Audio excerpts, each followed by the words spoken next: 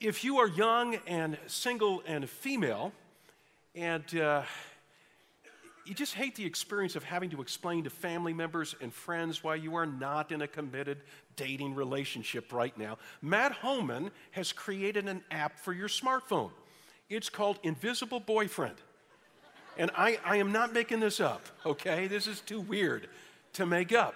It will allow you to exchange, ladies, single ladies, it will allow you to exchange texts and emails with this imaginary boyfriend. And Matt Holman explains it's not because he's trying to delude you into thinking you got a boyfriend when you really don't. It's to help you, listen, it's to help you tell a better story about a relationship you're not in. This is such an absurd statement. I just got to read it again. Our intention has been to build something that helps you tell a better story about a relationship you're not in. Now, this is not an introduction to a sermon on dating. This is an introduction to a sermon on prayer. Because just as Matt Holman's app is to help you converse with an imaginary boyfriend, so praying helps you converse with an imaginary God, a God who's not really there. See, praying doesn't really do any good. You just think it does you good, and if you think it does you good, great. It'll make you feel better. It'll have a placebo effect in your life. Now, if you're a person of faith and you're getting mad at me, let me make you a little madder, okay? By asking you the question, if we believe other than what I just said, if we believe that prayer does make a difference and connects us with a real God, with a God who has made the heavens and the earth, then why don't we pray more than we do?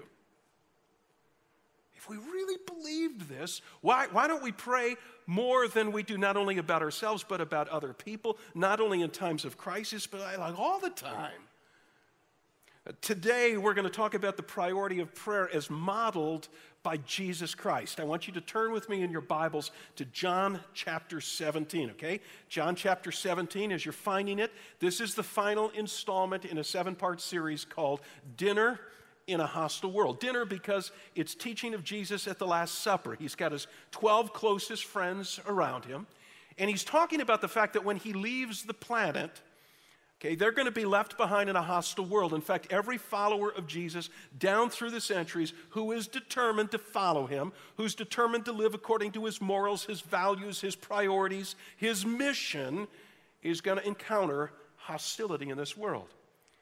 And so Jesus wants to prepare us. This is his teaching. His Last Supper teaching is recorded in 4 chapters in the Gospel of John, John 14, 15, 16, and 17. And the final topic that Jesus addresses in this dinner table discourse is prayer. And Jesus doesn't just talk about prayer in this passage, Jesus demonstrates it. He prays a sort of model prayer right in front of his buddies. Now, what's interesting about this is, the gospel biographies of Jesus' life, Matthew, Mark, Luke, and John, they record on numerous occasions Jesus praying. But seldom do they tell us what Jesus prayed. Okay, so, what did he say when he prayed? What did he include? What did he not pray about? John 17 is one of those rare passages that gives us the content of Jesus' prayer. In fact, it's not just a glimpse of his prayer life. This is 26 verses long, the entire chapter of John 17.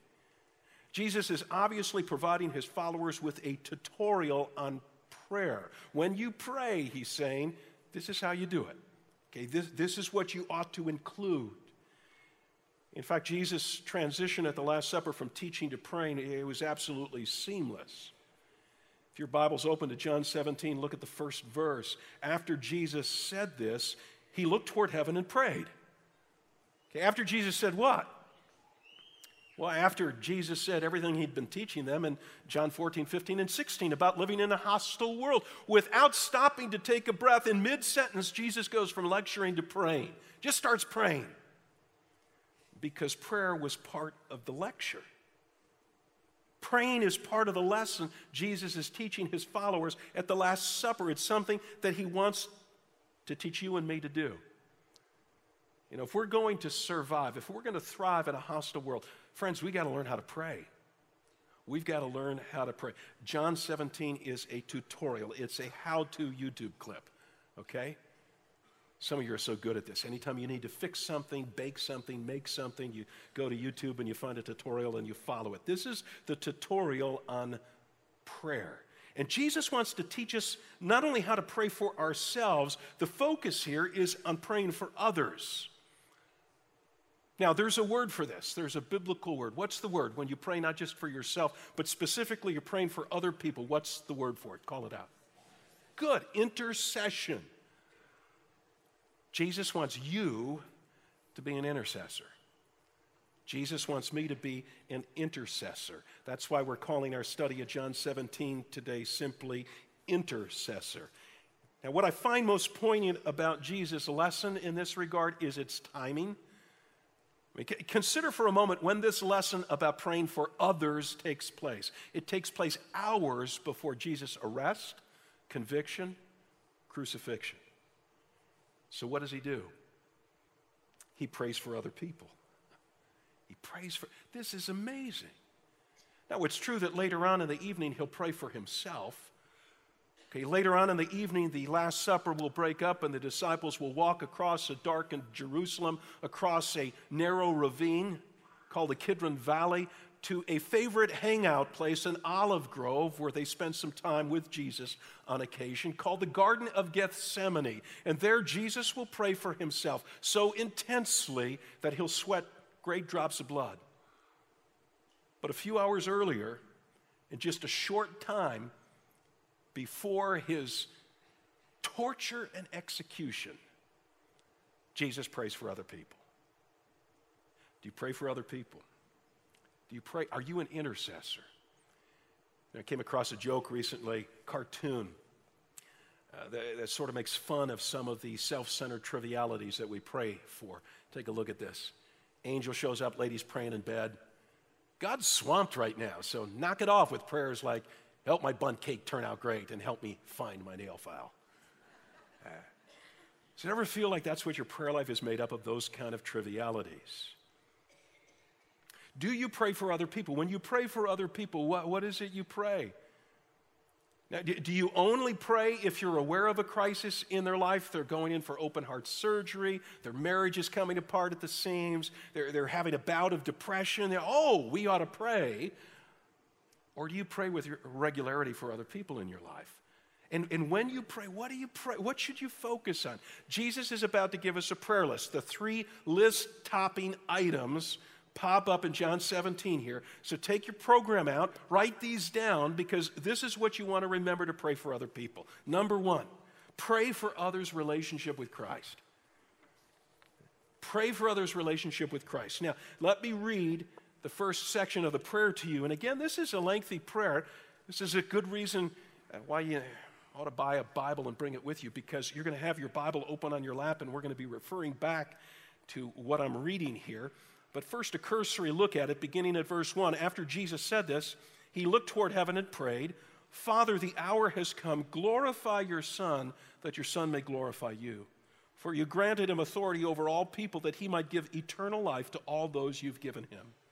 Now this is eternal life, that they may know you, the only true God, and Jesus Christ, whom you've sent.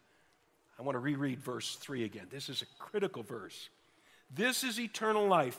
What's eternal life? That they may know you, the only true God, and Jesus Christ, whom you've sent. I've brought you glory on earth by finishing the work you gave me to do, and now, Father, glorify me in your presence with the glory I had with you before the world began. I've revealed you to those whom you gave me out of the world. They were yours. You gave them to me, and they've obeyed your word. Now they know that everything you've given me comes from you. For I gave them the words you gave me, and they accepted them.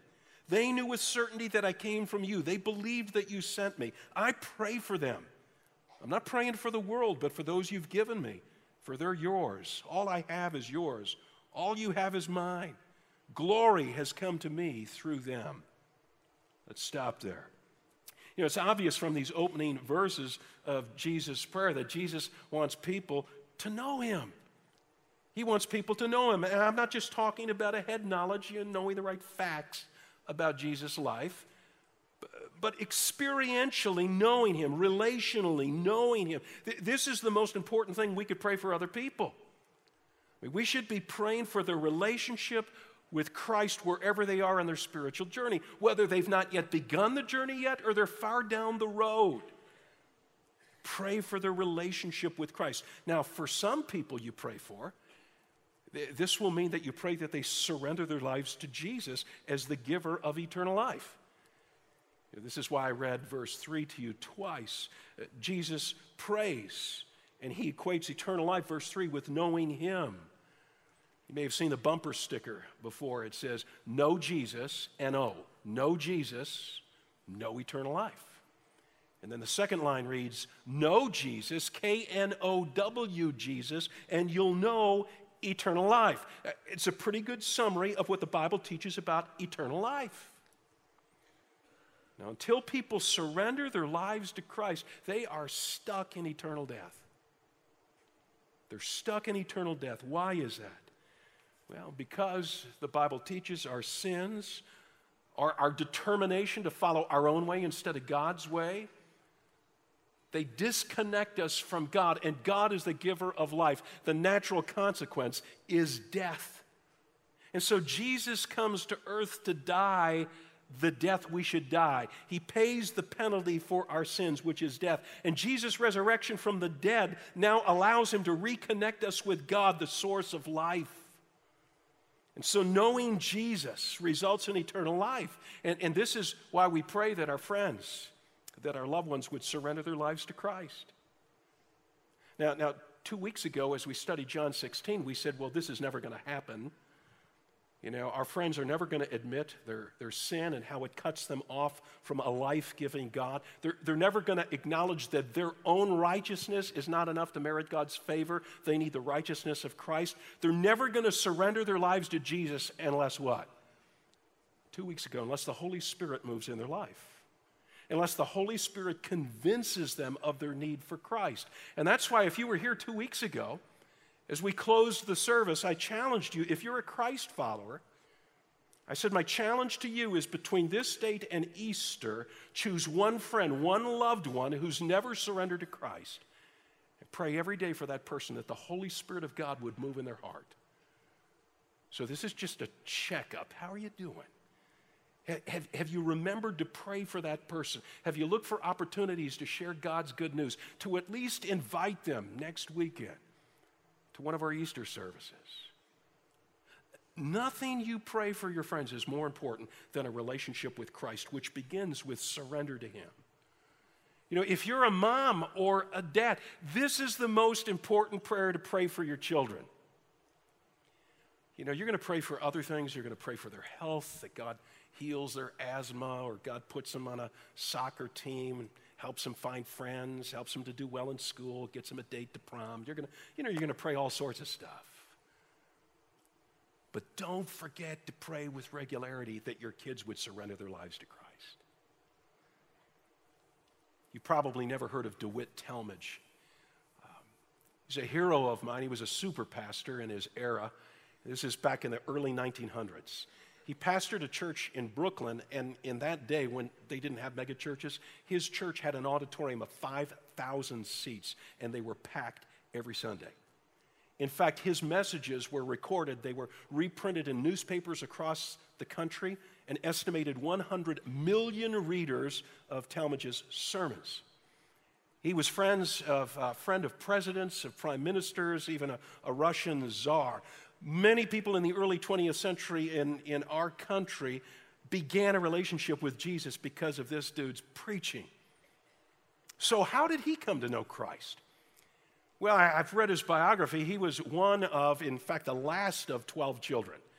And every Saturday, his mom would disappear for a couple of hours, and everybody just assumed, well, you got 12 kids, you're going to get some R&R. You know, she's looking for a Starbucks someplace, right? Get away.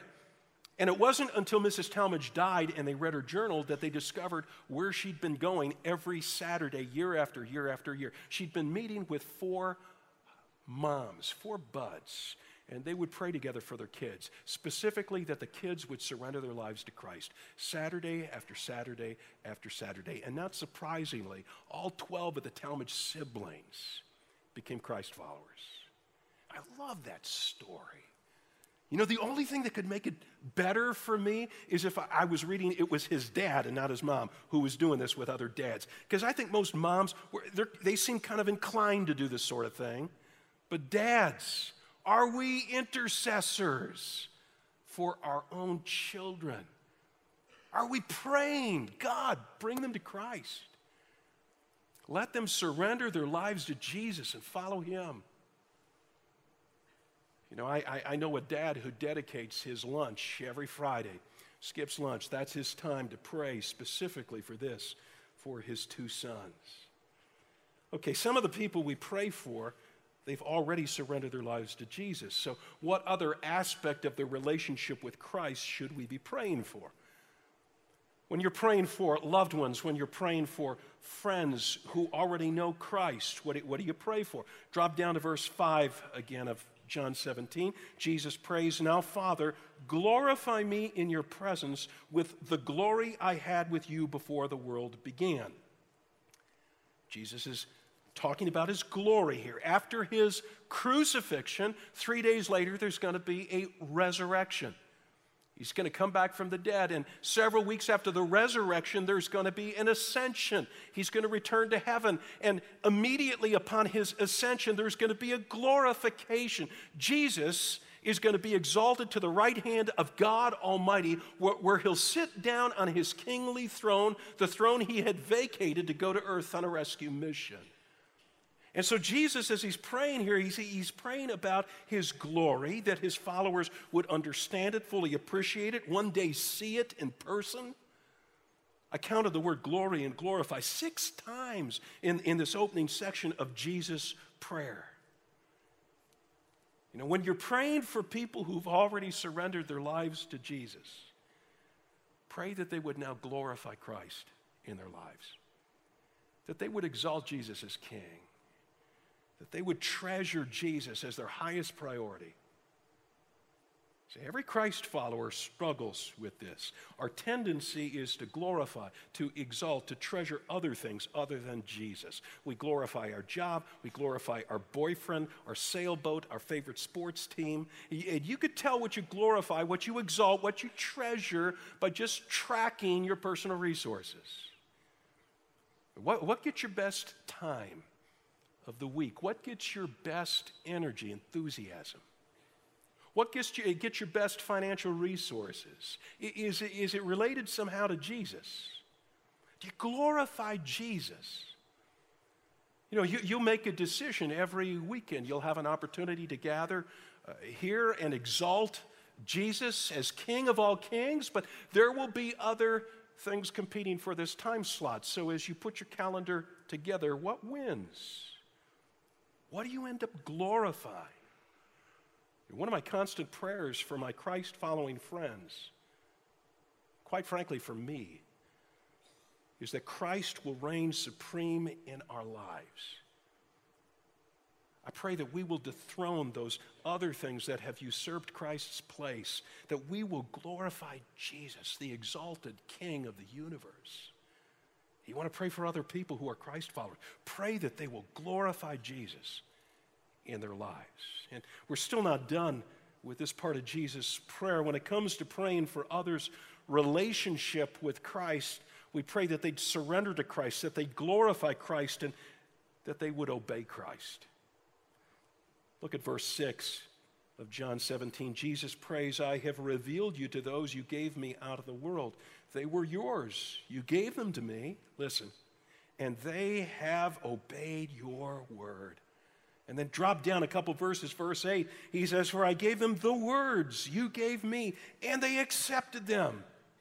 So when you're praying for your friends who are already believers, you pray that they would have a love for God's word, that they'd get into God's word on a daily basis, that they'd find truths to apply to their lives, to put into practice. You pray that if they're walking in disobedience to anything found in God's word, that God would correct them before they do damage to themselves and others.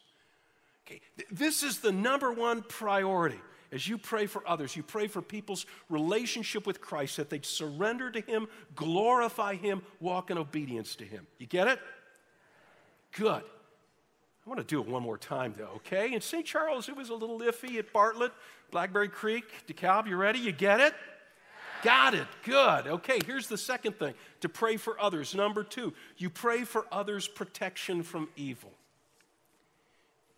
We're going to go back to the prayer. Look at the second section, beginning at verse 11. And as I read, again, a lengthy section, you're going to hear me say the word protect or protected 3 times. So when you see it in the text, circle it in your Bible. Okay, verse 11.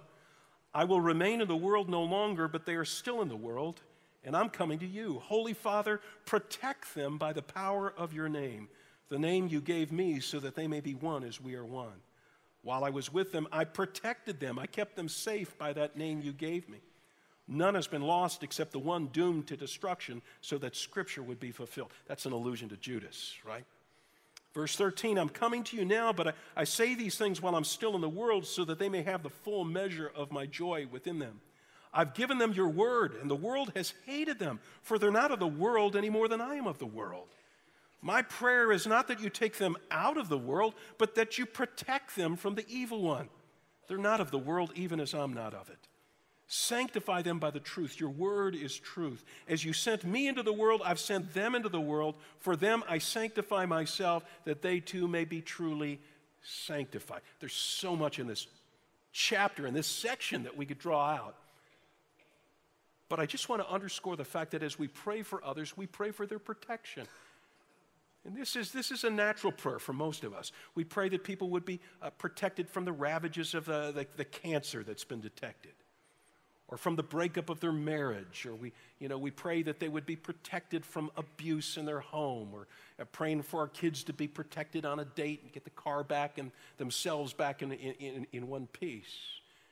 If you're a parent, this is probably the most frequent prayer you pray for your kids, right? Prayer of protection. And let me tell you, as a parent of grown children, it doesn't stop once they leave the house. So just a couple of months ago, my daughter Emily called me. She lives in Portland. This is a month before she gave birth to her second child, little baby boy. And I could tell from the tone of her voice, she was distraught. She said, Dad, I just came from the doctors, and they say the baby's got a problem with its kidney, one of its kidneys. And it looks pretty severe. In fact, they're going to move me to a hospital with a NICU, with a neonatal unit, in case they got to operate on the baby as soon as it's born. And I knew she was not only anxious, I knew she was disappointed, because her first baby, a year and a half ago, her first baby was born 2 months prematurely and had to stay in the NICU for 5 weeks. This time around, she just wanted to bring the baby home. So I said, honey, I'll pray for you. Mom and I will be praying for you. And so Sue and I prayed that God would protect our daughter, that God would protect this little child in her womb. When the baby was born last month, we got a video of this. Her husband, my son-in-law, Adam, comes out of the delivery room to announce to the family that's gathered in the waiting room that the baby has been born, that the baby's absolutely healthy, that the baby's kidney's working, and Adam shouts out, he peed, and he peed, and he peed again. This is going to go down in the annals of the Nicodem family history. You know, what a line. God answered our prayer. He peed, and he peed, and he peed again. Now, this is our prayer for protection. However, when Jesus prays protection for his followers in John 17, he has a much more sinister danger in mind. And I'm wondering if it's not a danger that we often don't think to ask God to protect our friends and family from: evil. Protection from evil. Now, the Bible teaches that evil arises from 3 sources in our lives: from the world, from Satan, and from our own inherent sinful nature, what the Bible calls the flesh. 2 of those 3 enemies are explicitly mentioned in Jesus' prayer, and the third one is implied. Now, let me start with the world. You're going to see this source of evil, the world, mentioned 12 times in Jesus' prayer. 12 times. 3 of those times are in verse 14. Let me read it to you again. I've given them your word, and the world has hated them, for they are not of the world any more than I am of the world. Now, when Jesus refers to the world here, he's talking about worldly values, worldly morals, worldly priorities that are opposed to God. The world is constantly assaulting Christ followers. You know, you feel it through peer pressure. You pick it up in the media. You know, the songs that are sung, the movies that we go to, the websites we visit. You get it in public education as our kids are taught things that are sometimes contrary to God's word. You know, even the government gets in the act and passes laws on occasion that fly in the face of what God's word teaches. The world harasses Christ followers, and sometimes it's not just an attack, sometimes it's a seduction. The world is seducing us. The world's saying, come join us. You know, stop being such a stick in the mud. Stop being so out of step with the rest of the culture. Come on. Join the world. And then there's Satan, whom Jesus refers to in this prayer as the evil one. Look at verse 15. My prayer is not that you take them out of the world, but that you protect them, here's our protect word, from the evil one. The Apostle Paul warns Christ followers in Ephesians 6, verse 11, that if you don't wear the spiritual armor that God provides you, if you don't put it on every day, you're going to fall prey to the evil one, to the devil who's constantly scheming against you. Satan is going to make certain that temptation comes your way when you're most vulnerable. You know, Satan is going to raise doubts in your mind about God, God's character, God's goodness. Satan is going to turn up the heat under every relational conflict in your life. He's going to make sure it gets as bad as it can get. Satan is going to blind you to the consequences of bad choices. Satan is going to discourage you, maybe to the point of suicidal depression. Satan is real. Satan is nasty. The third evil enemy from which we need protection, though it's not mentioned explicitly in John 17, it's our own sinful nature. See, with absolutely no prompting from the world, with absolutely no prompting from Satan, we just have a natural bent toward selfishness, lust, dishonesty, anger, bitterness, materialism, you name it. We all have an enemy within. So how do we pray for others' protection from evil? You know, Jesus doesn't give us too many details in his prayer. He just prays for protection from the world, from Satan. So let me give you some practical suggestions here, how to do it. When I'm praying for friends, family members, protection from evil, one of the things I pray is that they'll just see sin for what sin is, that they'll find it to be distasteful, revolting, disgusting. Proverbs 8, verse 13 says, to fear the Lord, to reverence God, is to hate evil. Now, the trouble is, it's hard to hate evil because often evil comes to us quite attractively, dressed up, disguised as something nice, good. So one of the things I pray for people is, God, we're like stupid fish. We miss the bait and grab hold of the hook. You know, we're so focused on the bait that we miss the hook behind it. So help people to see the hook. Help people to see the sinfulness of sin. Something else I pray for people. Help sin to come to light in their lives. Okay, bring to light the sin that they would otherwise hide so that they'll deal with it. Now, I'm not praying that God would out people in an embarrassing sort of way, in a super public way. I'm just praying as they read God's word, if they're a Christ follower, something would zing them. Or some friend would have the courage to speak up and draw their attention to something that's out of line with God's word. This was a constant prayer of mine as a dad as my kids were growing up. I would pray that God would bring to light anything in their lives that was kept in darkness that would be destructive to them and to other people. In fact, I told my kids, I said, this is what I'm praying for you. I'm praying that mom and dad find out about all that stuff you want to keep hidden, okay? I'll never forget one time our family car was in at the repair shop. The mechanic, who's a friend of mine, said, yeah, I saw your car flying past me this week, doing like 50 in a 30 zone, and I look over, it's your daughter driving. I said, really? Thank you for that. And so my lead-foot daughter and I, we had a conversation that night about her driving. She was amazed. How did Dad know she'd been speeding? I said, because I'm praying. You know, it's going to come to light. All right. In fact, to this day, I get a kick out of the fact my kids still think as young adults that there are things I don't know about their lives that I do know. I just never told them I know. So I pray for my friends, for family members, that things would come to light. And then I pray that they would be quick to repent, that they wouldn't get their back up, they wouldn't become defensive. They'd say, oh, God, I'm so sorry. God, take this away. God, change this behavior. I love the way David prays in Psalm 32. He tells the Lord, there was a time when I didn't want to acknowledge my sin to you, and I was miserable. My strength was sapped like the heat of summer. It was like every bone in my body was broken. And then I confessed my sin to you. I got it off my shoulders. It was like this huge weight dropping behind me. That's what I pray that my friends would experience.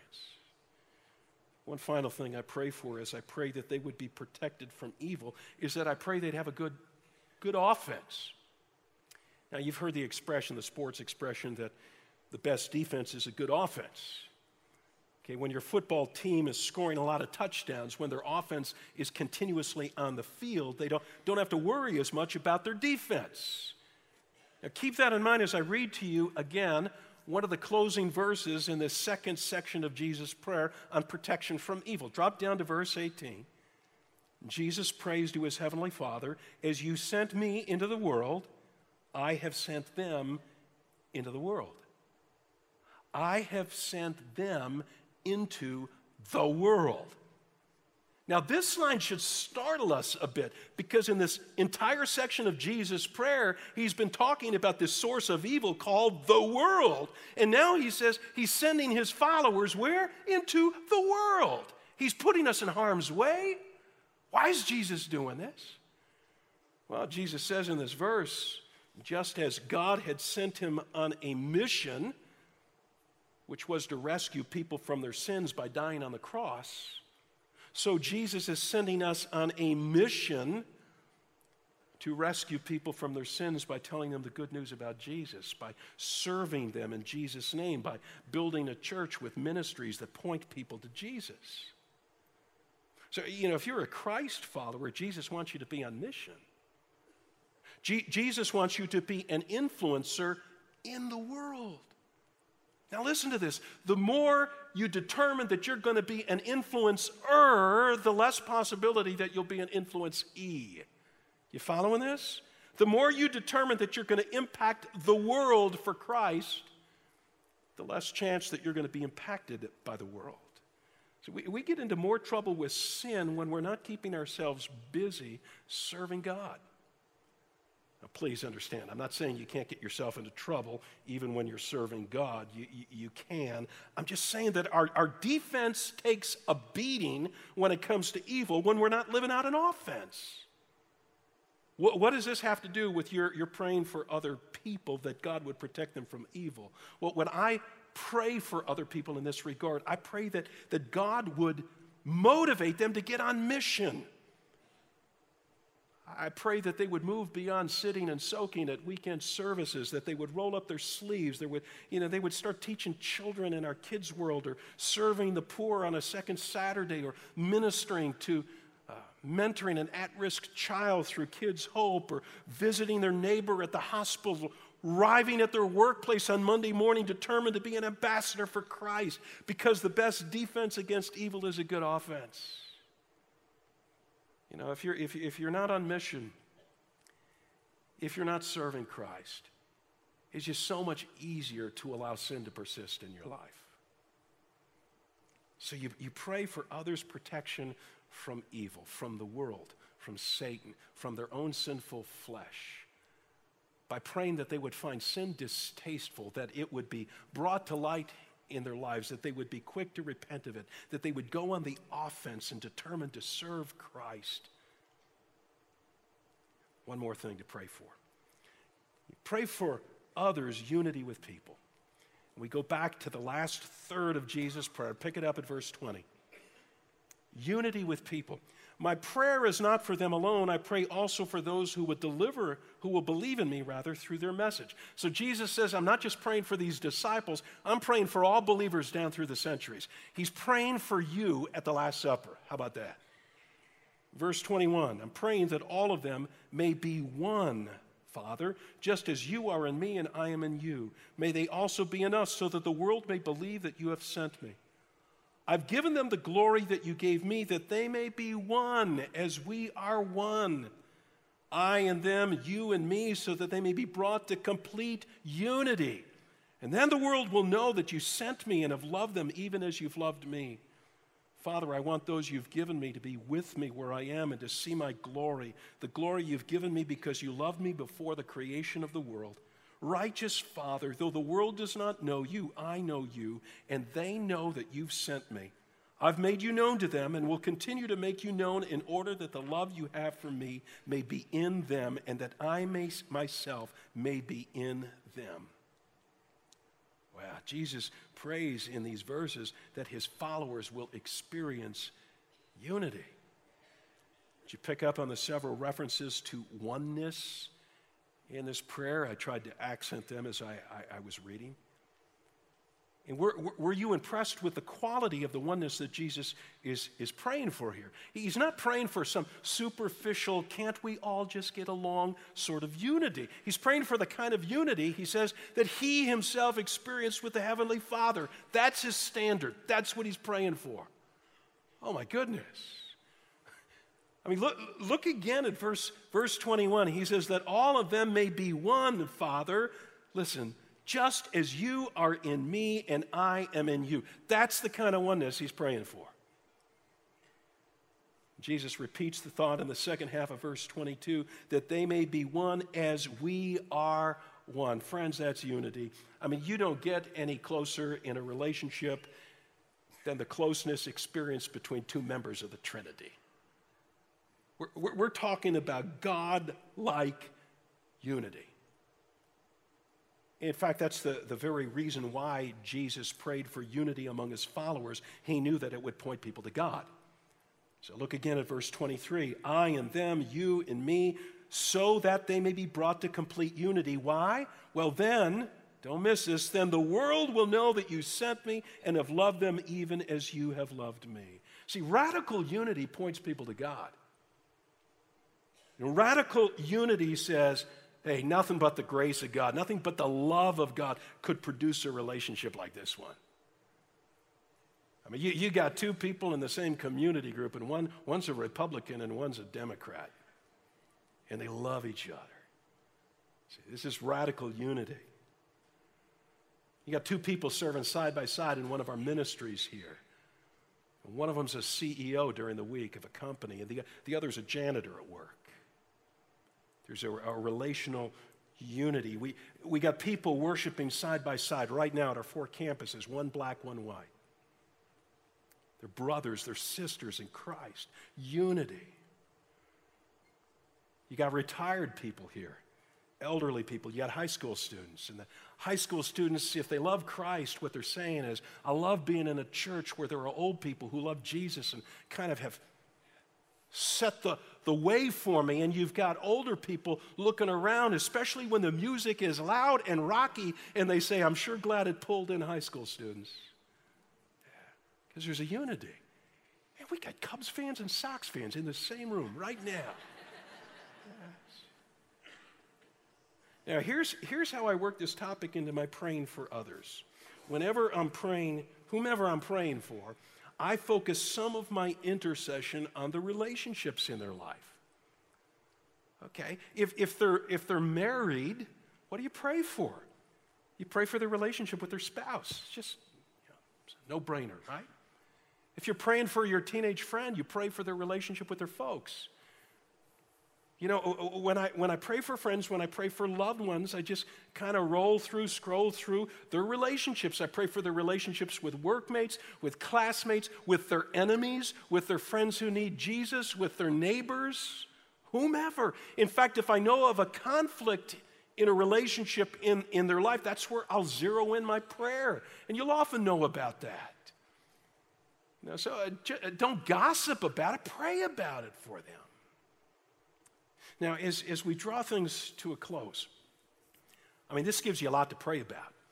Okay, so let me give you some closing tips. If you want to be an intercessor, and as I say this, I'm going to ask our worship teams to come out on our platforms. We're going to close in a song, singing a song about our need, for God in our lives. Other people have a need for God. That's why we pray for them. If you want to be an intercessor, which would warm the heart of Christ, this is why he's given you John 17. He's prayed for you right out in the open so you could observe and put it into practice so that you could be an intercessor this week. So 3 quick tips. 1, make a list of the people you'd like to pray for. Because if you don't make a list, let me tell you what will happen. The only time you'll pray for other people is when there's a crisis in their life. You'll pray for them, when they're deathly sick, when they've been in an automobile accident, when they're headed off to divorce court. That's when you'll pray.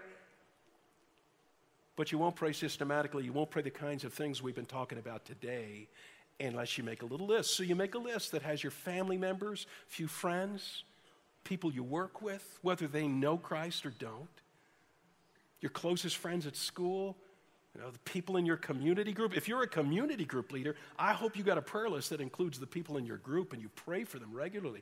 If you're a Kids World teacher, you're praying for the children in your class. Just make a list, okay? Second thing is every day just take 2 or 3 names off the list and pray for them.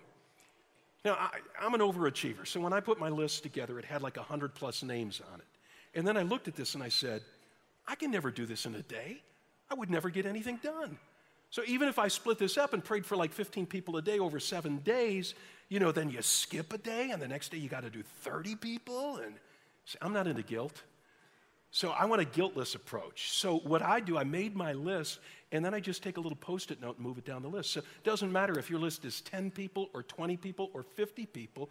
You just take a few names off, and if you skip a day or 2 days or 5 days, you don't beat yourself up. When you get back to it, you get back to it. You're becoming an intercessor over time. Best place I have to do my intercessory prayer is on the elliptical machine at the health club. Okay, I always grab like 3 or 4 names with me, go to the elliptical machine as I'm pumping away. I'm praying for those 3 or 4 people. You could do it while you're driving in the car. You could do it while you're washing dishes, while you're walking the dog. You keep the list.